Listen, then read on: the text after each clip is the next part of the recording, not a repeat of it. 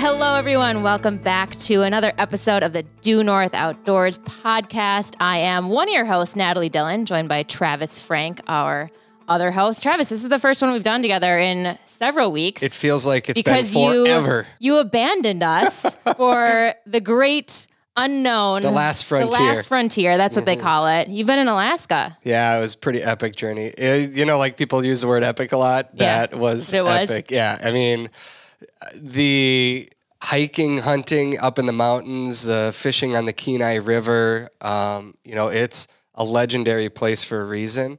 It's everything you would think it could be and so much more. I'm just grateful for the opportunity to go up there. I have been to Alaska before in a different setting entirely. It was winter. It was cold. We got in a float plane. I think I told you this, or a small plane, and got into a storm, and I didn't think we were going to land. And so this time going back up, we did have, with my guest Bob Letta on last week's show, we did take a flight up, and it was just it was just amazing. Yeah.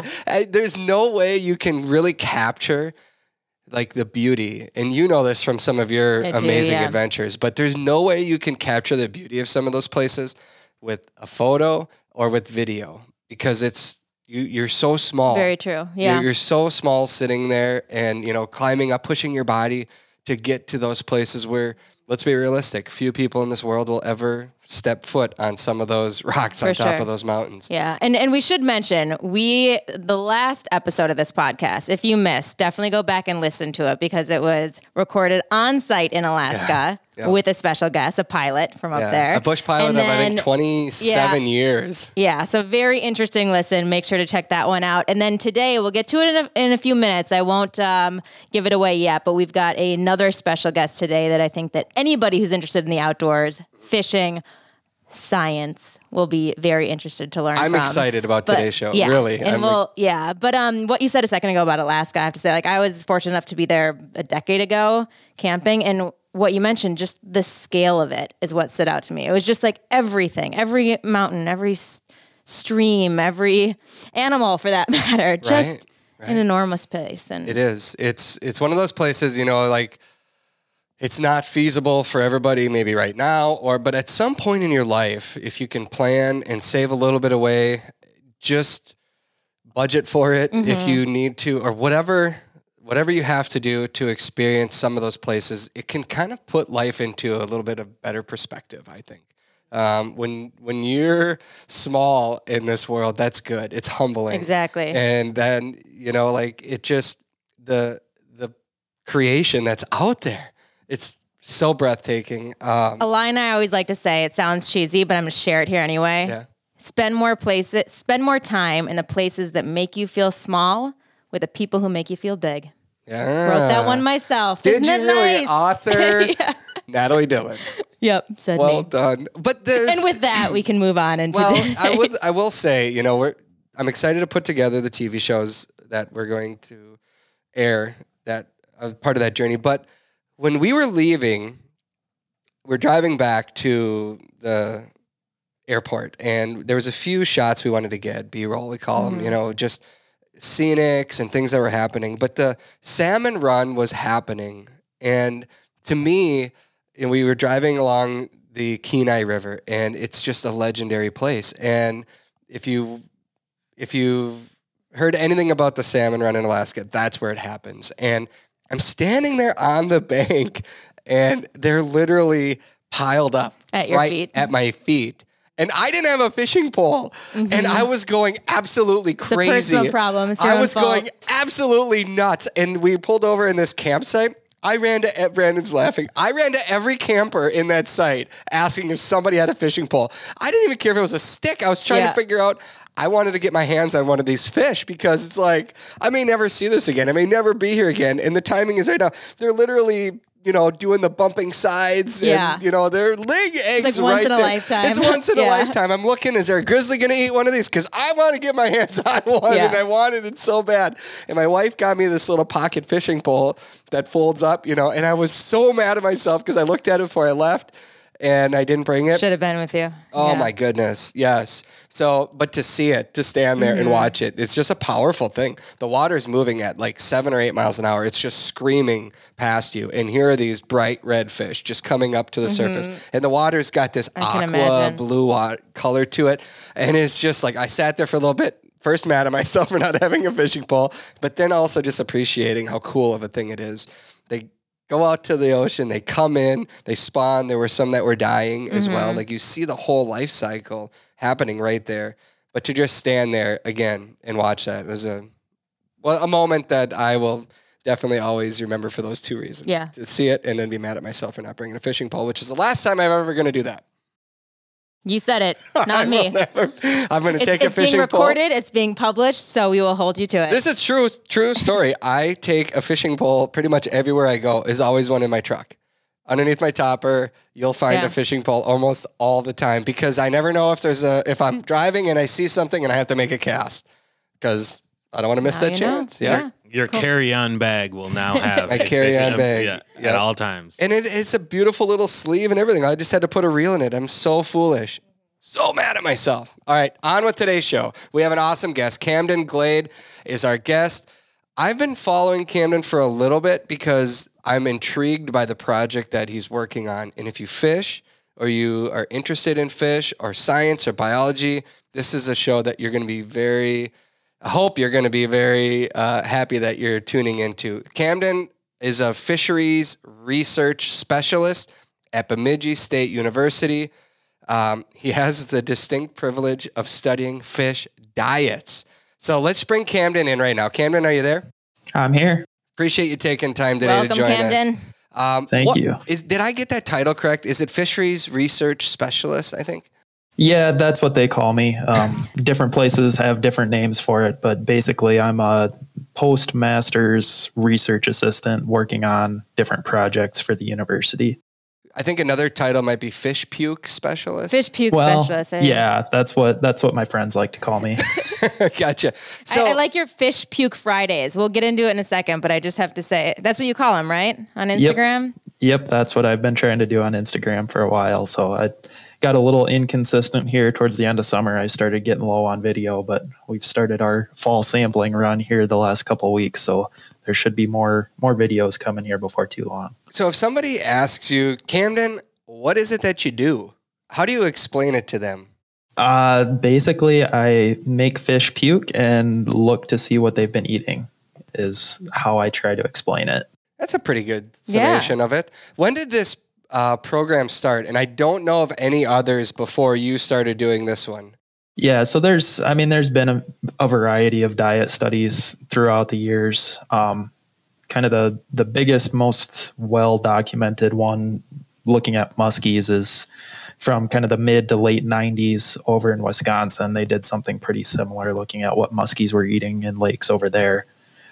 This project started in 2019 and has been running basically anytime there's open water in Minnesota since then.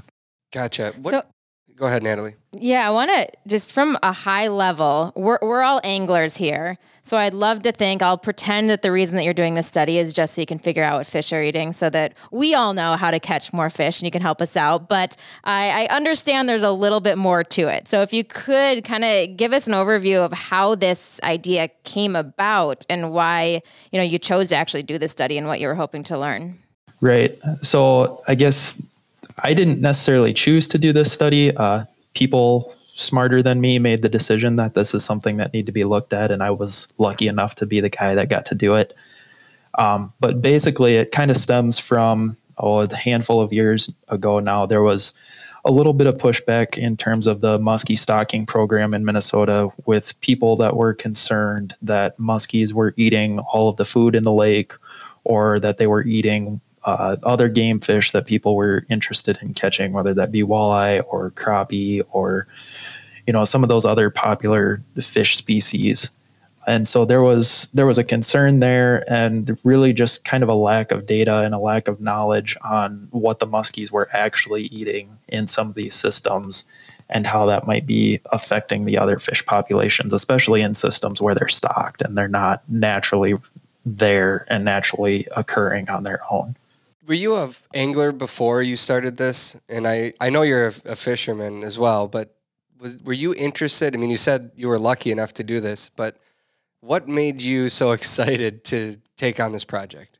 Yeah, about the time that the most recent, really big pushback on muskie stocking was coming up, I was just finishing my bachelor's degree and working on some projects and kind of realizing that grad school was something I was going to need to do at some point in order to get a biologist job.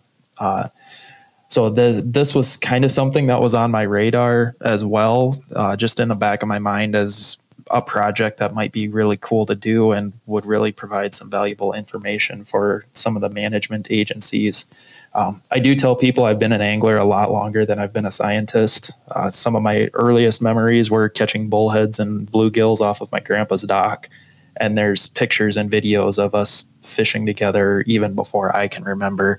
So I've been fishing basically my whole life, and more recently have kind of taken a scientific approach to it, if you will. I think it's really interesting that so many, probably basically most people that fish kind of think of themselves as being little scientists. We're always, whether it's reading the lake or the conditions or, doing guesswork on what the fish are doing, how they hunt, what they eat, all that stuff. And I think it's very cool that you're actually taking it to the next level for all of us who like to put on the scientist hat every now and again, but really are just basing it off of our own instincts. And we're definitely, as we said, really excited to learn more about, your study and what you found out and what implications. Yeah. For all of us. You're 4 years into it now, Camden, and is the study wrapping up soon or is it still ongoing? Yep. So this will be the last field season. We'll be out on the lakes here. Hopefully not until the lakes freeze up, but we have been known to push it into, mid-November in some years, depending on how things are going. In an ideal world, we'll be out on the lakes for another couple of weeks and we'll get all the fish we need to look at for the fall. And then we'll be wrapping up here before too long. Are you just looking at muskies, or over the course of this study, have you also taken a look at other species? Yeah, we've been looking at other species too. So the species included are muskies, walleye, northern pike, and largemouth bass. And kind of the reason for that is because going into this study, a lot of the headlines were that muskies were eating all the walleye. And through looking through some of the other diet studies that have been done, we had a pretty good idea that probably wasn't happening in Minnesota lakes. But we didn't know if maybe the muskies were eating lots of perch that the walleye and the pike were relying on for food as well, or if they were eating, some of the other common prey species that would maybe in stocked systems add a layer of competition that maybe wasn't there prior to muskies being stocked. So the premise of the project was to get more information on what the muskies are actually eating and then look at how that compares to the other predators in a lot of these Minnesota lakes. How wide of a area are you targeting? Is it central Minnesota? Is it northern Minnesota? Can you tell us kind of like where you've sampled? Yeah, so we tried to take a pretty broad look and cover a pretty wide area of Minnesota. Just based on the lake types and where a lot of these muskie lakes are located, they're pretty concentrated in kind of the north central region of the state, basically from the Bemidji area over towards Grand Rapids and then down towards like the Longville area. Kind of in that portion of the state, we do have two kind of west central Minnesota lakes that we looked at, and then a couple down towards the metro area as well. And part of the reason for that too, beyond just the muskies, there was a recent study led by one of the Minnesota DNR researchers that I'm working with, and they were looking at predator diets in Elk Lake in Itasca State Park, and using a little bit different approach, looking at the chemistry of their tissues rather than the actual stomach contents. But they were able to determine that ciscos or tullibees were a big part of the diet for the muskies and then some of the larger pike and walleye as well. So we wanted to kind of look at that angle as well. So we looked at lakes with and without Cisco to see how that prey source might affect the diets of the other predators. So just between needing muskies in the lakes and needing Cisco in a bunch of the lakes, that kind of limited us a little bit to kind of the north central region of the state. But we did cover kind of like the middle to northern third of the state, I guess I'll say, if you kind of draw a line about where I-94 cuts across the state.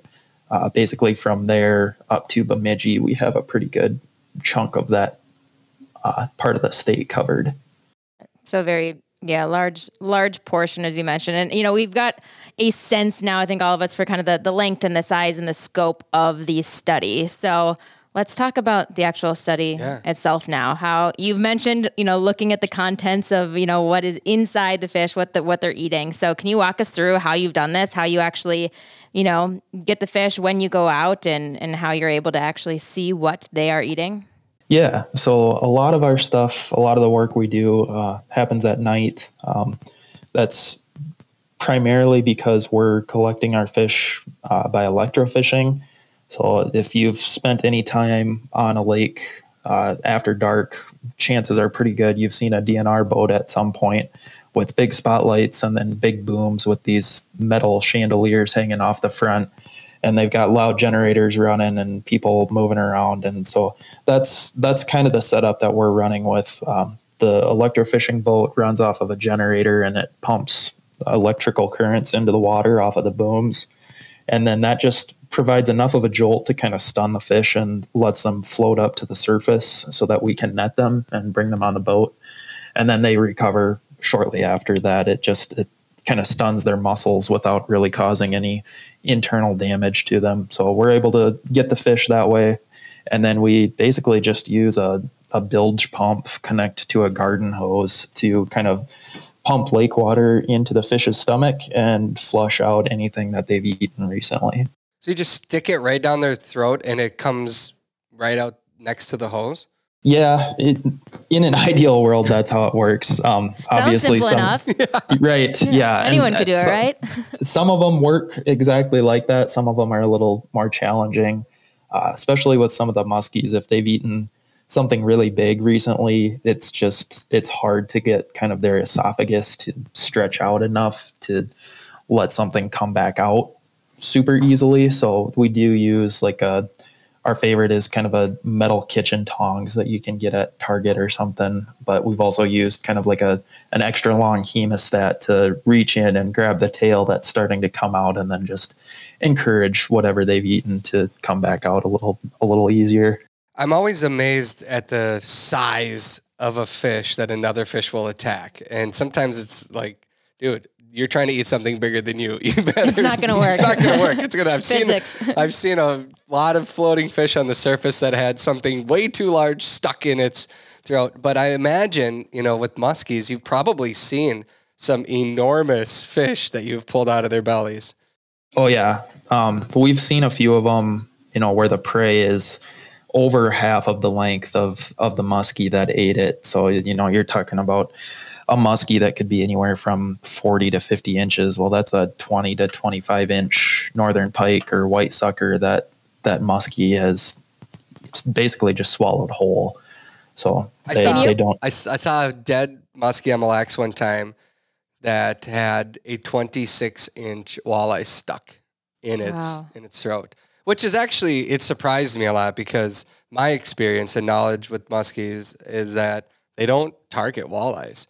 There might be a wounded fish that they'll go after, but unlike northern to me seem like they eat a lot more walleyes. But a muskie being an opportunistic feeder, if something's wounded, they'll come after it, but they don't typically target walleyes from all the research that I've ever done. So, Camden, based on your 4 years studying these fish, what are you seeing? What are these fish eating? Yeah, I'll kind of start with what you just said. We have seen very few walleye in the muskie stomachs. I think at this point we've gotten diets from over 400 muskies, I think, throughout the study so far. And we have seen only 3 walleye in those muskie diets so far. Wow. 3 total? 3 total. Wow. So a really, really small percentage of what they're eating is walleye. And the walleye that we did see were all really small, less than 9 or 10 inches, I think. So the walleye are not a big part of the muskie diet.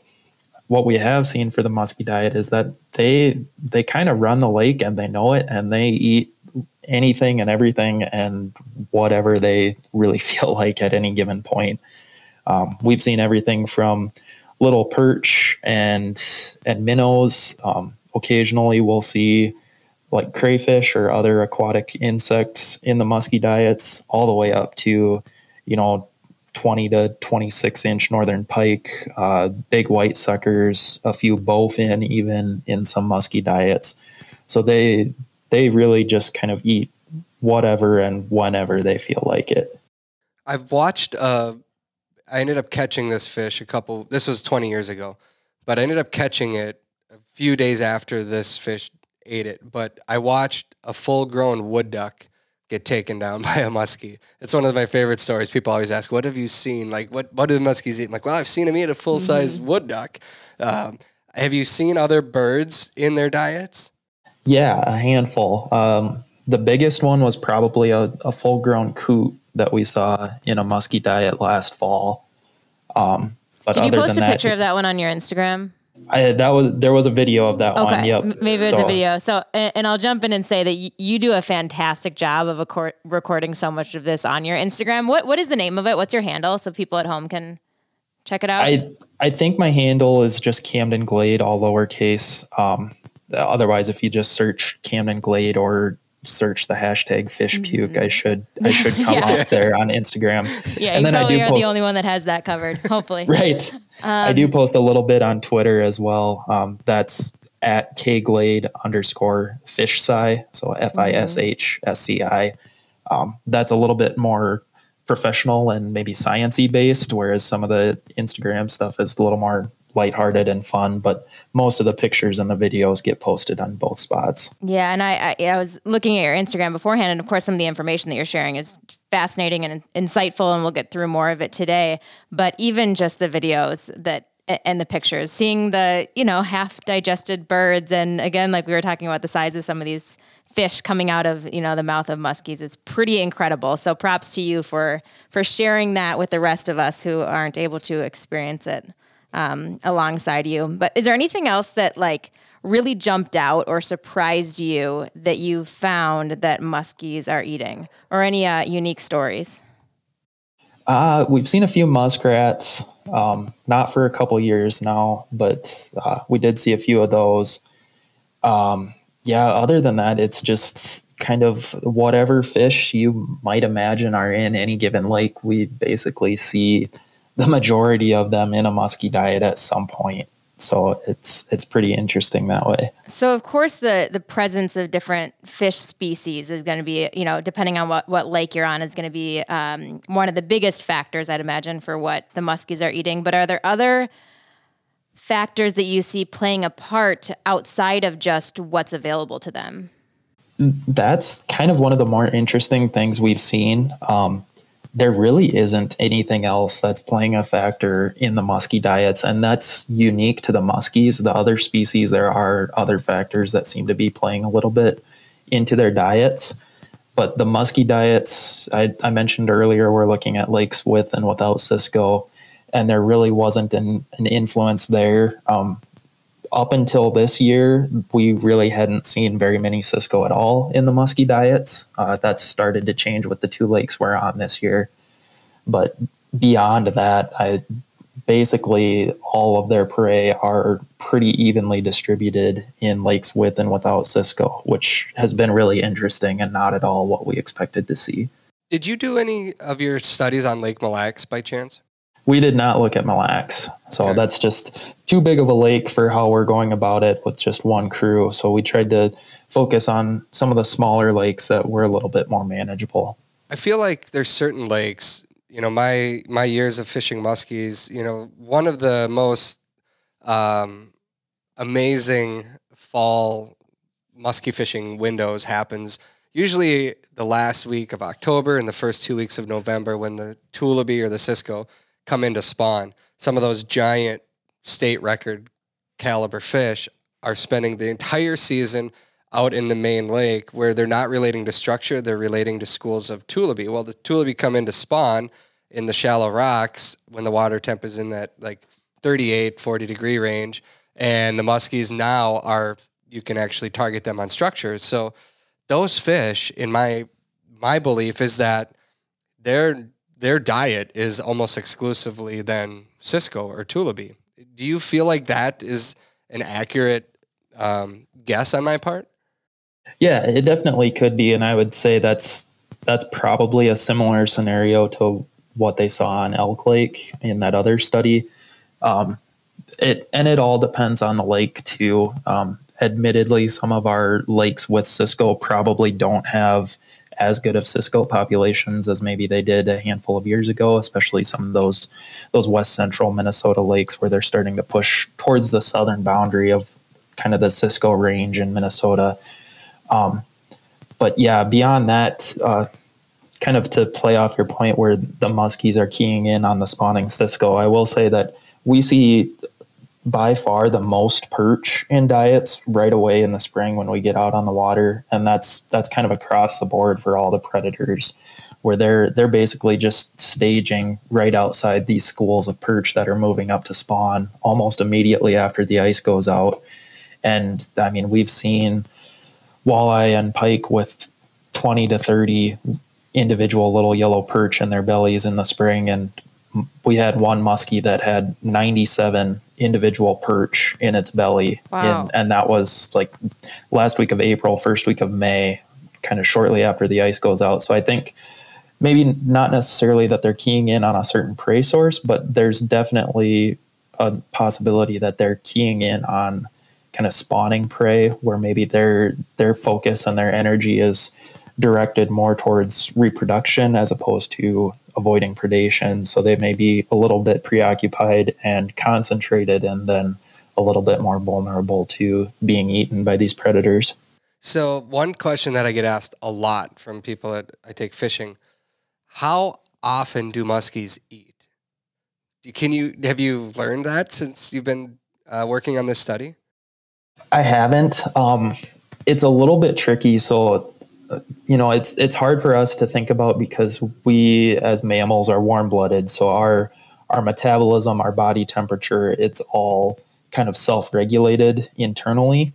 And so we kind of develop these patterns where we're hungry at certain times of day and we need to eat kind of throughout the day to sustain ourselves. And that's consistent throughout the year. Fish are cold-blooded, so their metabolism and their body energy is dictated by the temperature of the water that surrounds them. So their metabolism is vastly different in January under 2 feet of ice as it is in August when the water temperature is 80 degrees. And even throughout the course of the open water season, when you're swinging from barely open water in the early spring, water temps in the low 40s to midsummer and then back down again. Their digestion, that process takes different amounts of time depending on the water temperature around them. And so that plays into how often they're going to be feeding. And then the size of the meals that they're eating also plays into that. If a muskie eats a big, 22-inch white sucker that weighs 4 pounds, that's going to take a while to digest even in the summer. Whereas if it's eating a couple little 2-inch yellow perch, those might not last as long. And then that fish will be more apt to feed sooner again. My understanding of muskies is that they prefer soft-bodied fish like a sucker or a Tullibee or, like I live in... Even pike. Yeah, I live, or other muskies. I live in Waconia and fish Lake Waconia quite a bit, and there are sheephead or freshwater drum in that lake, and that, in my understanding, is their top forage. You're saying, looking at these fish, you think they're opportunistic or they're eating everything, but they're not favoring a specific food in your studies? Nothing that we've seen has indicated that they're favoring any one prey source over another. There are some some prey that are a little bit higher than others. So kind of the two highest ones that we've seen so far have been yellow perch and northern pike, actually. And yellow perch were more important in lakes with Cisco, and northern pike were more important in lakes without Cisco. But the differences weren't enough to really be considered significant, I guess, if you want to use the scientific terminology. So the prey is pretty well spread out across all of the available prey sources that they have. Let's hear a little bit more about the diet overlap between, or lack thereof, between the different, predators and lakes, which I know is a big piece of what your study was focusing on. So what else did you learn about what muskies in a particular lake might eat as compared to, the bass or the walleye, or, pike for that matter in that lake, and what we can learn from that or what implications that has? Great. So the pike and the walleye had pretty specialized diets compared to the muskies, and the bass did too, for that matter. So pike and walleye fed much more heavily on yellow perch in lakes with Cisco, and then in lakes without Cisco, that shifted more towards sunfish. And I should clarify here. So a lot of the Cisco lakes that we're looking at, those are kind of your classic up north walleye lakes, the deep clear lakes, and they just also happen to have Cisco present. But there's other characteristics of those lakes that probably make them better suited for abundant yellow perch populations, whereas some of the shallower, weedier lakes that you might think of more as like a bass panfish lake, those aren't going to have Cisco, but they're also going to have really abundant sunfish populations as opposed to more yellow perch. So that's kind of what we're seeing there for the pike and the walleye. And then kind of a similar story for largemouth bass, but instead of yellow perch, they're actually eating a lot more crayfish in lakes with Cisco.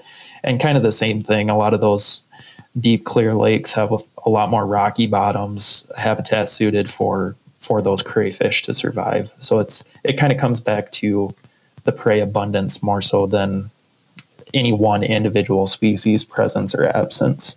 Hey, Minnesota deer hunters, if you're heading into the field this season, the Minnesota Department of Natural Resources is asking for your help to stop the spread of chronic wasting disease. Here's what you need to know and need to do. Step 1. Find your deer permit area number. Step 2, find out if mandatory CWD sampling, carcass movement restrictions, or other CWD regulations impact your hunt date and location. Step 3, make a plan. You may need to change your traditional steps. Find your deer permit area and all the details that you need to know at mndnr.gov/deerhunt. That's mndnr.gov/deerhunt. This episode of Due North Outdoors podcast is brought to you by Sportsman's Guide. For everything you need to enjoy the fun, freedom, and traditions of the outdoors, you got to check out sportsmansguide.com. From hunting and fishing to camping, hiking, and just hanging around a bonfire in the backyard, you'll find it all at Sportsman's Guide. Tree stands, blinds, rods and reels, ATV accessories, and so much more. Clothing and footwear too, from top-notch brands like ScentLock, Nomad, Mountain Hardwear, Irish Setter, Danner. The list just keeps on going. Plus, a full line of firearms, ammo, and accessories. The bottom line, if it happens outdoors, you'll find it at Sportsman's Guide. Shop today at sportsmansguide.com and use the code DUENORTH for $20 off your first order. That's DUE NORTH, all one word, for $20 off your first order. Question about how you capture the fish that I think, in my mind, might lead me to feel like they're eating a certain fish.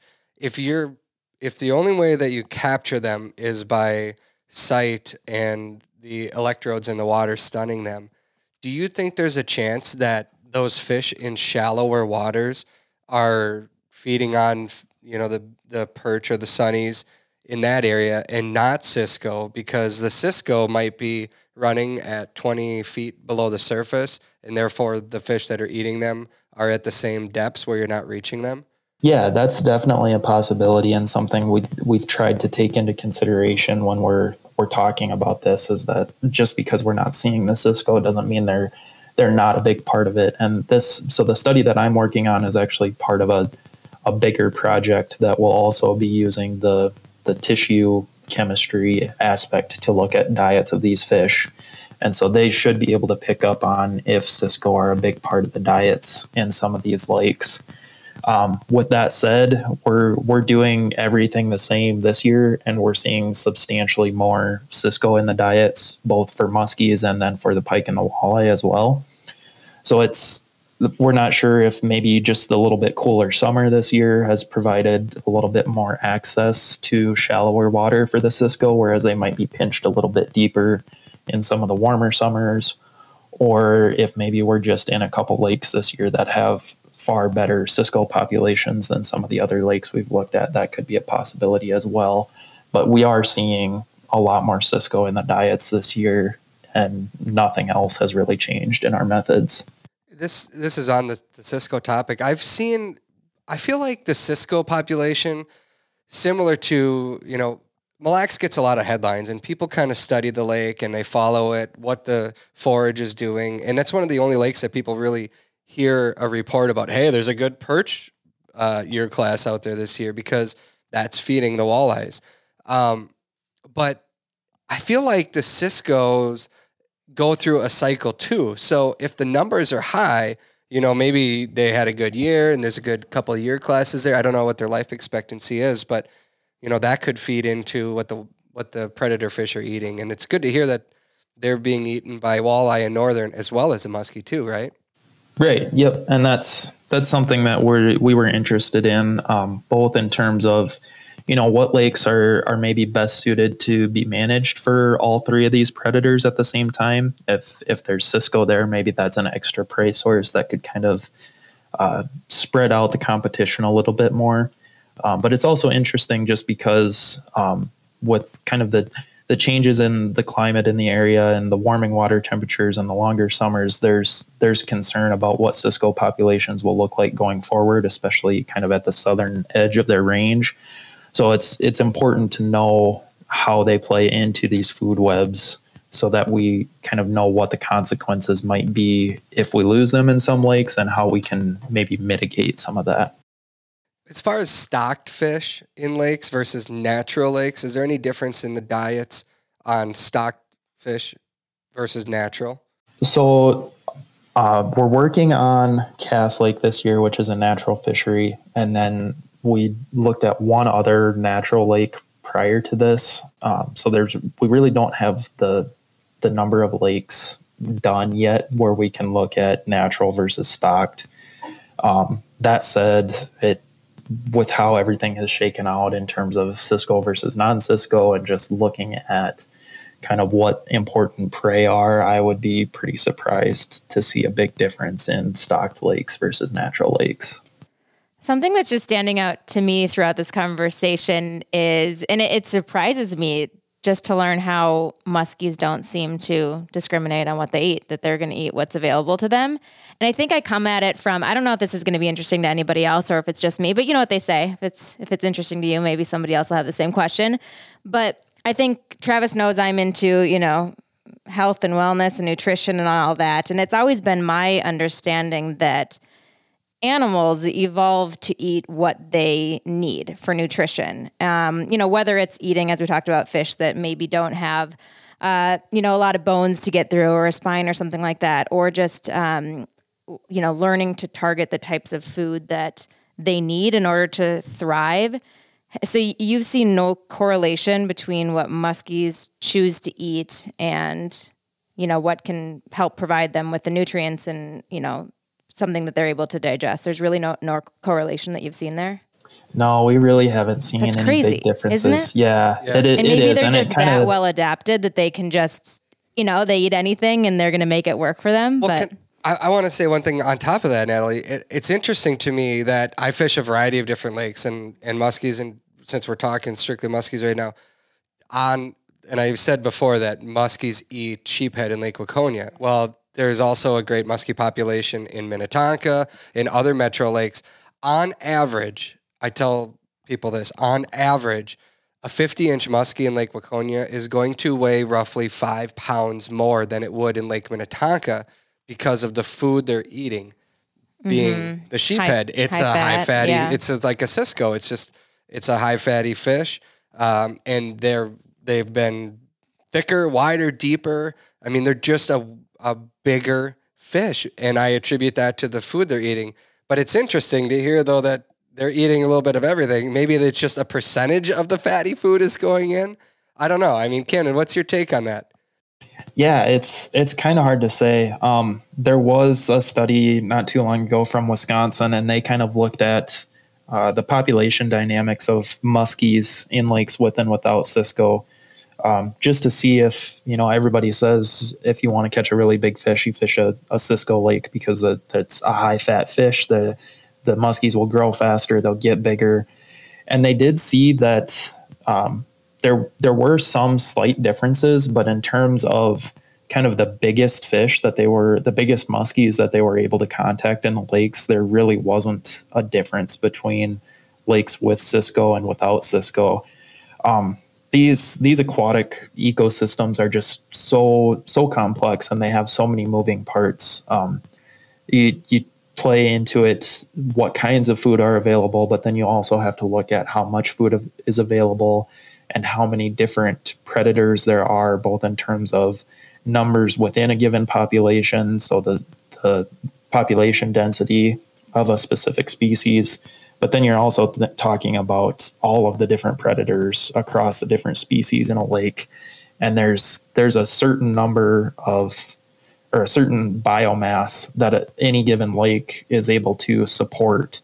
And that can be lots of small fish or just a handful of really big fish. And it's all dictated by water temperature and nutrients and available forage and plant growth. And there's just so many moving parts that it's really hard to point at any one thing and make a really strong case for that being the reason these fish are bigger or these fish are fatter or there's more of them. It's just, there's a lot of moving parts. So we know your study is wrapping up soon in a few months. Are there any other outstanding questions or things that you're hoping to learn that you haven't yet, that you're hoping to, get some answers to in the next couple months? Yeah, next couple months we'll really just be focused on kind of wrapping up the field work. Once we get done with that, we'll kind of do a little bit of number crunching and looking at the data. We do kind of have plans to try to write a paper to kind of provide an update on that old Wisconsin diet study paper that was published, just to take another look at it and provide a Minnesota perspective there. And then we've also kind of got plans to look at a few different things with the diets and the overlap. And then another DNR researcher is kind of in year 2 of a 3-year study where he's doing population estimates of all 4 predator species in 3 different lakes, and then using the diet data that we've collected to kind of provide estimates of how much food and what kinds of food the entire populations are eating in these lakes, and just trying to look at how they're contributing to the consumption of the available biomass of prey in these lakes. So we're excited to see where that one goes. He's got some pretty cool preliminary data that I've been able to see and look at. So that'll be really interesting once that gets wrapped up at the end of next year. A lot of walleye anglers blame muskies for any time they don't catch what they're after. That's just truth. I mean, that has been going on for years. Do you have numbers? So you said out of over roughly 400 muskies, you found 3 walleyes total in the last 4 years. When you looked at the walleye bellies inside of them, how many walleyes have they eaten? So far, we have seen 6. We've looked at more walleye stomachs. So the percentage is, all of the percentages are far below 1% of what their diet is. But yeah, we have seen more just in terms of raw numbers in walleye stomachs than we have in muskie stomachs. So more walleyes are eating walleyes than muskies eating walleyes? Right. Yep. Would they eat more walleye? Yeah, so we've seen 14 in piked stomachs, 14 walleye in piked stomachs. So your percentages would be what? 2%? 5%? It's still far below 1%. We've looked at over 1,000 pike diets. Nothing likes to eat walleyes except for us. Yeah, Right. exactly. That's what we've learned here. The big picture. So we know you're partway through the study, so you probably can't give too many overarching, conclusions right now. But if somebody were to ask you today, not me, but somebody, I think that's what you're doing right now. Is are asking. muskies eating all of the prey and stealing it all from every other fish in the lake? What would you answer? I would say no. If you look at any one individual fish, obviously a big 50-inch muskie is going to have to eat more food in a given year than a 15-inch walleye or a 22-inch pike or a 17-inch largemouth. But when you start to look at the population sizes of all of those, the muskies in these systems are managed at such a low density because they are kind of a trophy fish and an apex predator. There's just not very many of them in a given lake compared to all these other species, that the amount of food that they're actually eating is pretty minimal compared to the other populations in a lot of these lakes. I sometimes wonder too, like you mentioned a 22-inch northern eating less than a 50-inch muskie. I sometimes wonder about their metabolism. Like when I'm out there muskie fishing, there's massive windows where they're just not feeding. And then they turn on and they all feed for a short period, and then there's nothing again. Whereas northern, it's just like constant. They're just always eating. And the fact that they increase their activity in the winter, whereas a muskie, they don't completely go dormant, but they're very lethargic under the ice in the winter. I think if you looked at the whole 365 days a year to see which fish eat the most, it might surprise a lot of people as to what a large predator actually eats in the lake, like a muskie. Do you think there's anything to that, Camden?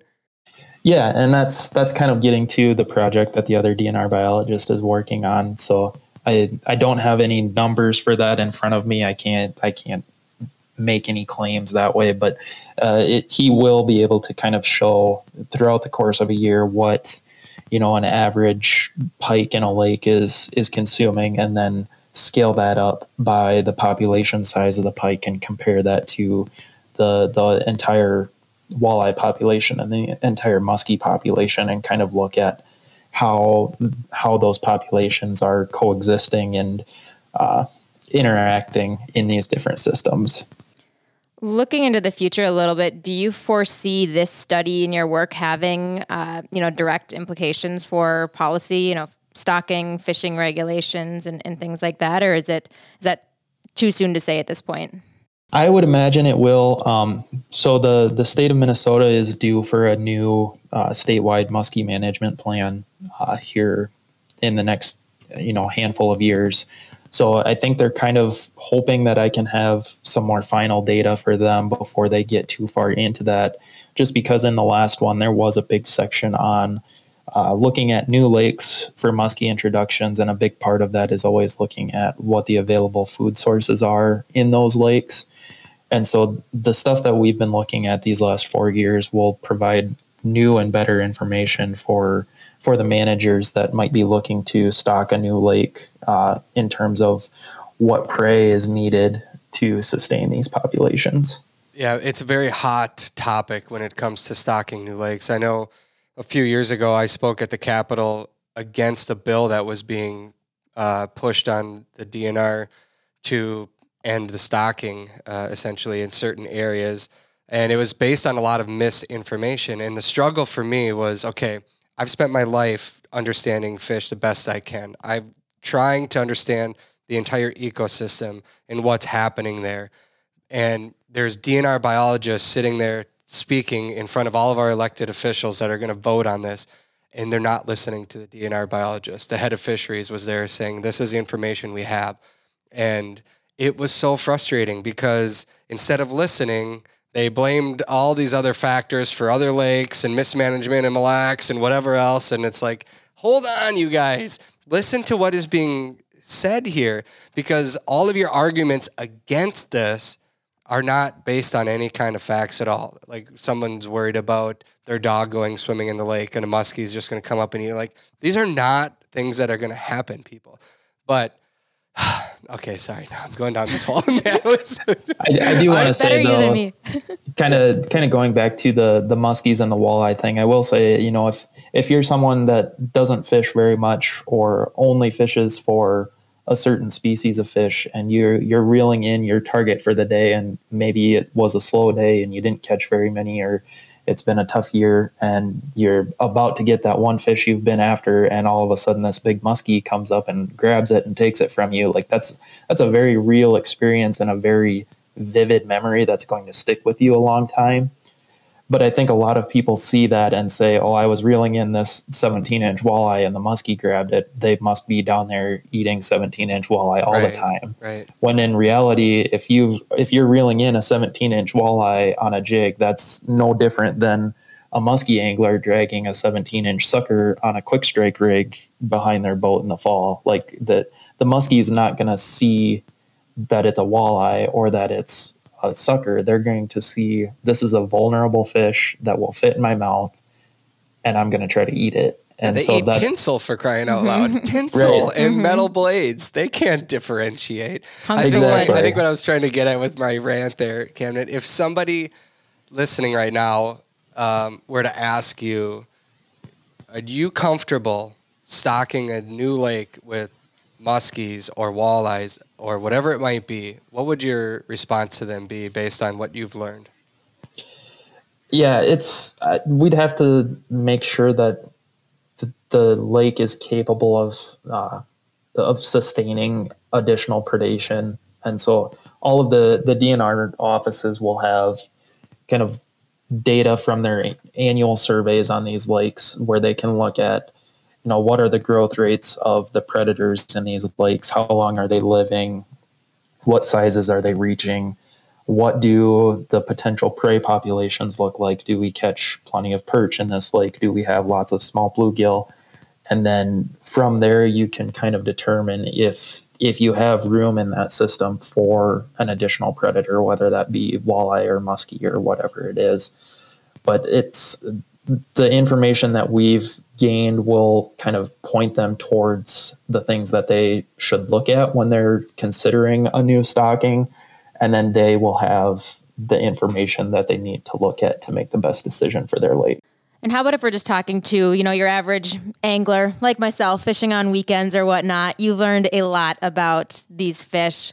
What are, you know, two or three things, that jump out to you that you could share with, you know, fishermen that might be both, you know, interesting to them and possibly helpful to them on their quest for a muskie or another predator fish like that? I guess the two biggest ones I have are going to be direct contradictions of each other, but I'll throw them out there anyway. We'll take them. Don't be afraid to throw big baits any time of the year, and never be afraid to throw small baits, because we see just a wide range of prey sizes for these fish. On average, typically the prey fish length is about 20% of the predator's total length. So for like a 50-inch muskie, let's say that's right around 10 inches.